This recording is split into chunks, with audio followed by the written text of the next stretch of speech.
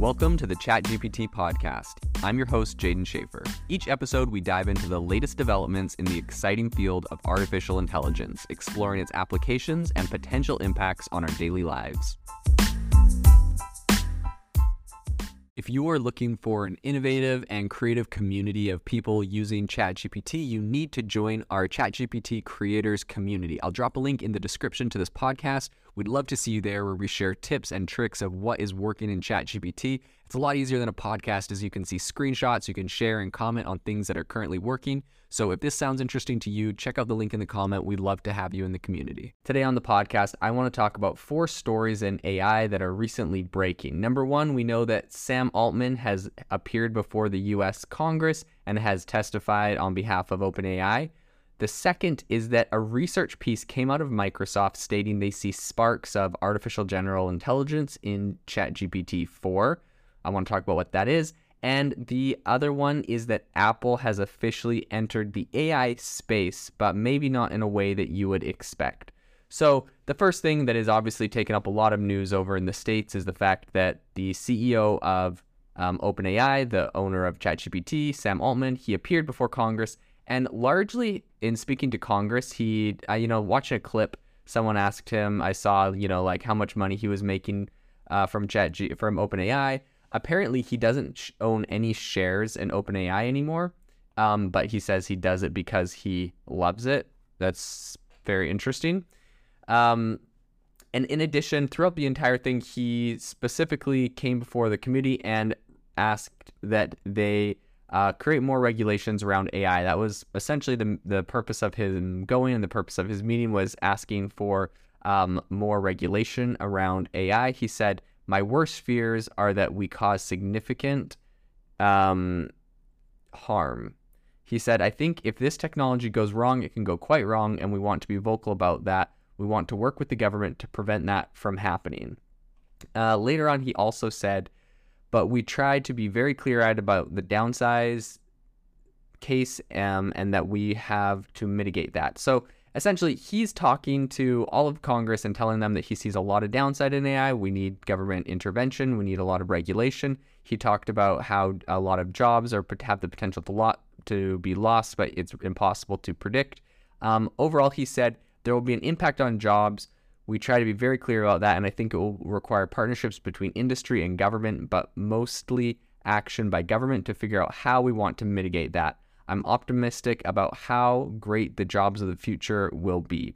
So, at the same time, he's still saying he believes that that the jobs of the future that are coming from AI are going to be great. Now, I wanted to go over some of the responses to this whole thing, because obviously this is a pretty big news story. Essentially, one person said they know the harm is coming. They're requesting regulation, not to reduce harm, but to reduce liability. I thought that was very interesting. You can hardly blame the CEO of an AI company that's going before Congress and saying, hey, we need more regulation. When something happens, he can say, look, I was there requesting more regulation. So that is definitely a way that they would be reducing liability, which is an interesting thought. Someone else said, there is definitely an ulterior and self-interested motive whenever a corporation requests government regulation for their industry. I can't recall the last time I requested more government regulation for my life. So this is kind of interesting. A lot of people have criticized this. Of course, okay, so to the positive, a lot of people have said, yes, we definitely need more regulation. There's a lot of downsides. And they've given these AI companies credit for that. A lot of people have criticized the AI companies, saying requesting government regulation is essentially just trying to build a bigger barrier, right? There was recently a quote leaked out of Google that says, we have no moat around AI, and neither does OpenAI, meaning anyone can build these AI models. And so essentially, if anyone can build them and they're number one right now, and they build regulations to make it harder to build and develop these AI models, it would appear as though that helps them the most. So that is an interesting concept. And that's an area that I think we'll have to follow as it develops, what government regulation looks like and what ends up happening there. So the next story I wanted to talk about is the fact that there's a article out of Business Insider. It says ChatGPT's clever way of balancing 9 eggs with their objects convinced some Microsoft researchers that AI is becoming more like humans. Okay, so essentially what they're talking about is that there's some Microsoft researchers. Obviously, I won't read you the whole 155-page study that Microsoft computer scientists came out with, but what they were doing essentially is just comparing the difference between GPT-3 and GPT-4, and how much better GPT-4 was. If you want to look up the paper, it's called Sparks of Artificial General Intelligence. And essentially, they were looking at a whole range of different challenges. So there was complicated math, there was computer coding, there was Shakespeare-style like dialogue. And then they were comparing GPT-3 and GPT-4 to each other and seeing which one was better. So one of the things that really, I guess, startled them or made them believe that there's a spark of AGI in GPT-4 is this one particular question. They said to GPT-3 and 4, here we have a book, 9 eggs, a laptop, a bottle, and a nail. And then they told, essentially, GPT, please tell me how to stack them onto each other in a stable manner, right? So it's just kind of like these mind twister challenges, right, that you would expect. And what was interesting is that GPT-3 essentially got confused by it. And then it told them that they should balance an egg on top of a nail and then a laptop on top of that. And it was interesting. It did give a disclaimer. It said, this stack may not be very stable, so it's important to be careful when handling it, which is, funny. Eggs on top of a nail, I'm sure that would not be very stable. In any case, once they tried it with GPT-4, they got a very different answer to that. And essentially, GPT-4 suggested that they can stack or arrange the eggs in a 3x3 grid on top of the book, so that the laptop can rest on top of it and the rest of the objects could balance on top of that. It said the laptop will fit snugly within the boundaries of the book, and the egg and its flat and grid surface will provide a stable platform for the next layer. So just essentially the fact that GPT-4 could solve this puzzle that required definitely an understanding of the physical world, to these researchers at Microsoft, essentially they believe that it showed a step towards artificial general intelligence, which is, typically seen as machines that are just as capable of humans. They said, all of the things I thought it would be able to do, it was certainly able to do many of them, if not most of them. That was Sebastian Bubeck, the paper's lead author.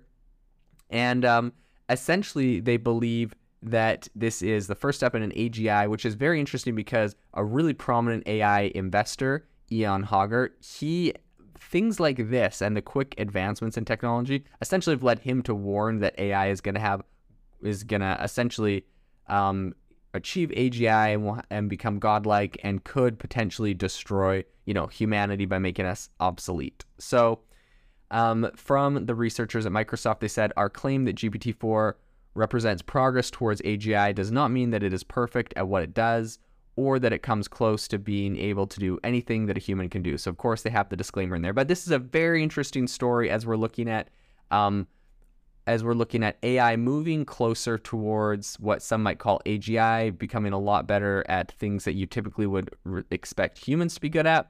And so this is something we'll definitely want to follow. The other story I want to talk about today is the fact that Apple has entered the AI space. And what's really interesting is recently I heard a quote from Tim Cook that, people were asking them like, hey, what's going on? Are you guys going to get in with AI? Obviously, this is a big hot thing. Apple is like the biggest tech company in the world. And, we've heard nothing up from them on this whole topic. Google had an entire day where they explained how they're integrating AI into literally every single of their products. So, people are kind of looking at Apple as the next place. And Tim Cook said that they're looking at AI, but they want to be really thoughtful about how they introduce it and use it, which I think is very interesting. And I believe true to his statement there, they have announced a new piece of AI that they're going to be rolling out. So essentially, Apple has this thing before their big developer conference on May 8th, which is Global Accessibility Awareness Day. They preview a bunch of new features for iPhone that help with accessibility. So they do this for the last 3 years. They've done this, and it's kind of like they're like giving away their secrets or their big announcements a little bit early, but it's for a good cause. So what's interesting is the one that they recently rolled out, which is incorporating AI, is that essentially they say that for people that are losing the ability to speak, they say that people that people learning ASL, or I guess the people that are diagnosed with ALS, are at greater risk of losing their ability to speak, but they often have like an advanced warning. So they know that it's coming, but they have a high likelihood. So essentially using personal voice, one of these people can use the Apple silicone, or like they can use an Apple silicone equipped Mac, an iPhone, or an iPad, and they can create a voice that resembles their own. So really similar to what 11 Labs is doing. And I wonder if there's probably not any connection, because I'm sure Apple's big enough to do this on their own. But the same thing, right? With 11 Labs, you can go and record a 5-minute clip of yourself speaking, and it can essentially do a voice clone. So with Apple, it's going to be the same thing. You can speak to it and talk for a little bit, and then it's going to have the ability to take your voice, and it will actually use that to create essentially a voice clone that you can then use in the future. It will work with augmented communication apps, and that, there's a handful of those that are essentially used to help people with limited speech and to help them be understood. So you can't create a new Siri voice with it, they did say. And so all of the personal voice training, though, what is interesting is it is done on the device. So this isn't sent up to a cloud or computed on a server. All of this is computed on the phone itself. So all of the voice training is actually done on the phone, which I think is actually pretty impressive. So live speech can also use an existing Siri voice to give people with speech disabilities a quick way to use a voice and essentially express different phrases and sentences. Now, my only not criticism, but what I guess I'm wary of is like Siri's AI voice is so bad, and there are a lot of really good ones out there, and I'm just not sure why the biggest tech company in the world, in my opinion, has such like a plain, blatantly robotic voice. And so I worry when they say you can record a quick clip of yourself talking. I don't know what a quick clip is. If it's less than 5 minutes, if it's this really quick thing. It also said something that was kind of a red flag to me. It said it can create a voice that resembles your voice. Like, I don't want a voice that resembles my voice. If I'm going through all the work of doing this and not just using an AI voice, why wouldn't I get a literal clone, right? Like 11 Labs, if you test it out, it's pretty dang accurate with 5 minutes of audio. It can get pretty dang close to your literal voice. And so I don't want something that resembles my voice. I want my voice, number one. And number two, I'm just worried if they weren't able to do it with Siri, that they may not be able to do this effectively with people. But in any case, I do think this is a really good step in the right direction for Apple. They're obviously being thoughtful. They're obviously putting this... it's really easy for some of this technology that a lot of people would call dystopian, right? Like AI or voice cloning or deep fakes, like all of these different areas. It's really easy for people to call them dystopian and have a negative connotation with them. But as soon as you say like, hey, this is for accessibility or helping people with disabilities, all of a sudden I think you get a lot less criticism, and, they do genuinely help people. So you see the same thing with Neuralink, obviously brain implants and putting AI and technology in your brain sounds terrifying. But when you're doing it for people that are paraplegic or that are missing limbs and are using this to help improve their quality of life, people can hardly criticize it. And you definitely can see the benefit and the value that it adds. So I do think this is a smart move on Apple's part. I do think this is something that will, potentially help people. I hope they pull it off correctly. But that aside, I think they're going in the right direction with this.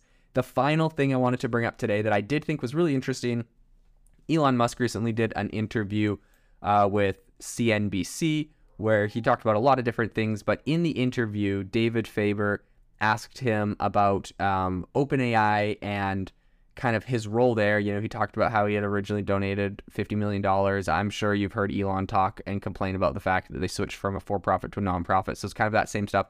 The one thing I did hear in this interview and in this bit that I hadn't heard before was that Musk said when he said he was essentially concerned about how much control Microsoft had over OpenAI. He said he thinks that they had a lot more control than even the leadership at OpenAI knows. And something he said is in their essentially in their deal where they funded OpenAI to $10 billion, they own the rights to the software, to the weights of the model, and to, I believe, like the transformers and the tech behind it. And he said that if Microsoft wanted, they could essentially take all the tech out of OpenAI for ChatGPT and cut OpenAI off. So really interesting. I'm not sure why they would do that, if they have such a vested interest. but maybe if OpenAI was becoming a little bit too independent, didn't like some things that Microsoft was doing with their technology or proposing, Microsoft owns the technology. So they literally could just kind of gut it from the company and just leave OpenAI by itself without the tech. So I thought that was very interesting, something I would definitely want to keep an eye on. What the risks of that, what the likelihood of that is, I do not know, but I do think that is some very useful information. So all of these stories are areas that are evolving and rapidly changing in tech. I will keep you up to date on what is happening with these new stories in the future.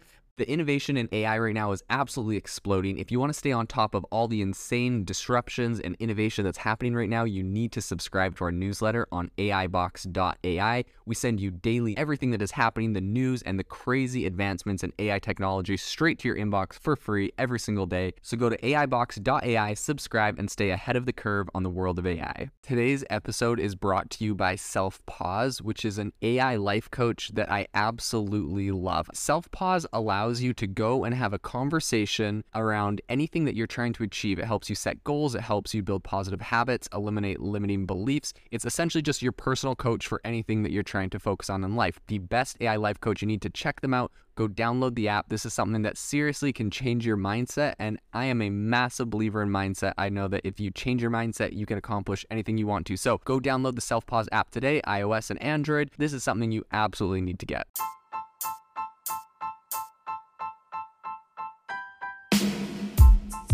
You've been listening to the ChatGPT podcast. Make sure to rate us wherever you listen to your podcasts and have a fantastic week.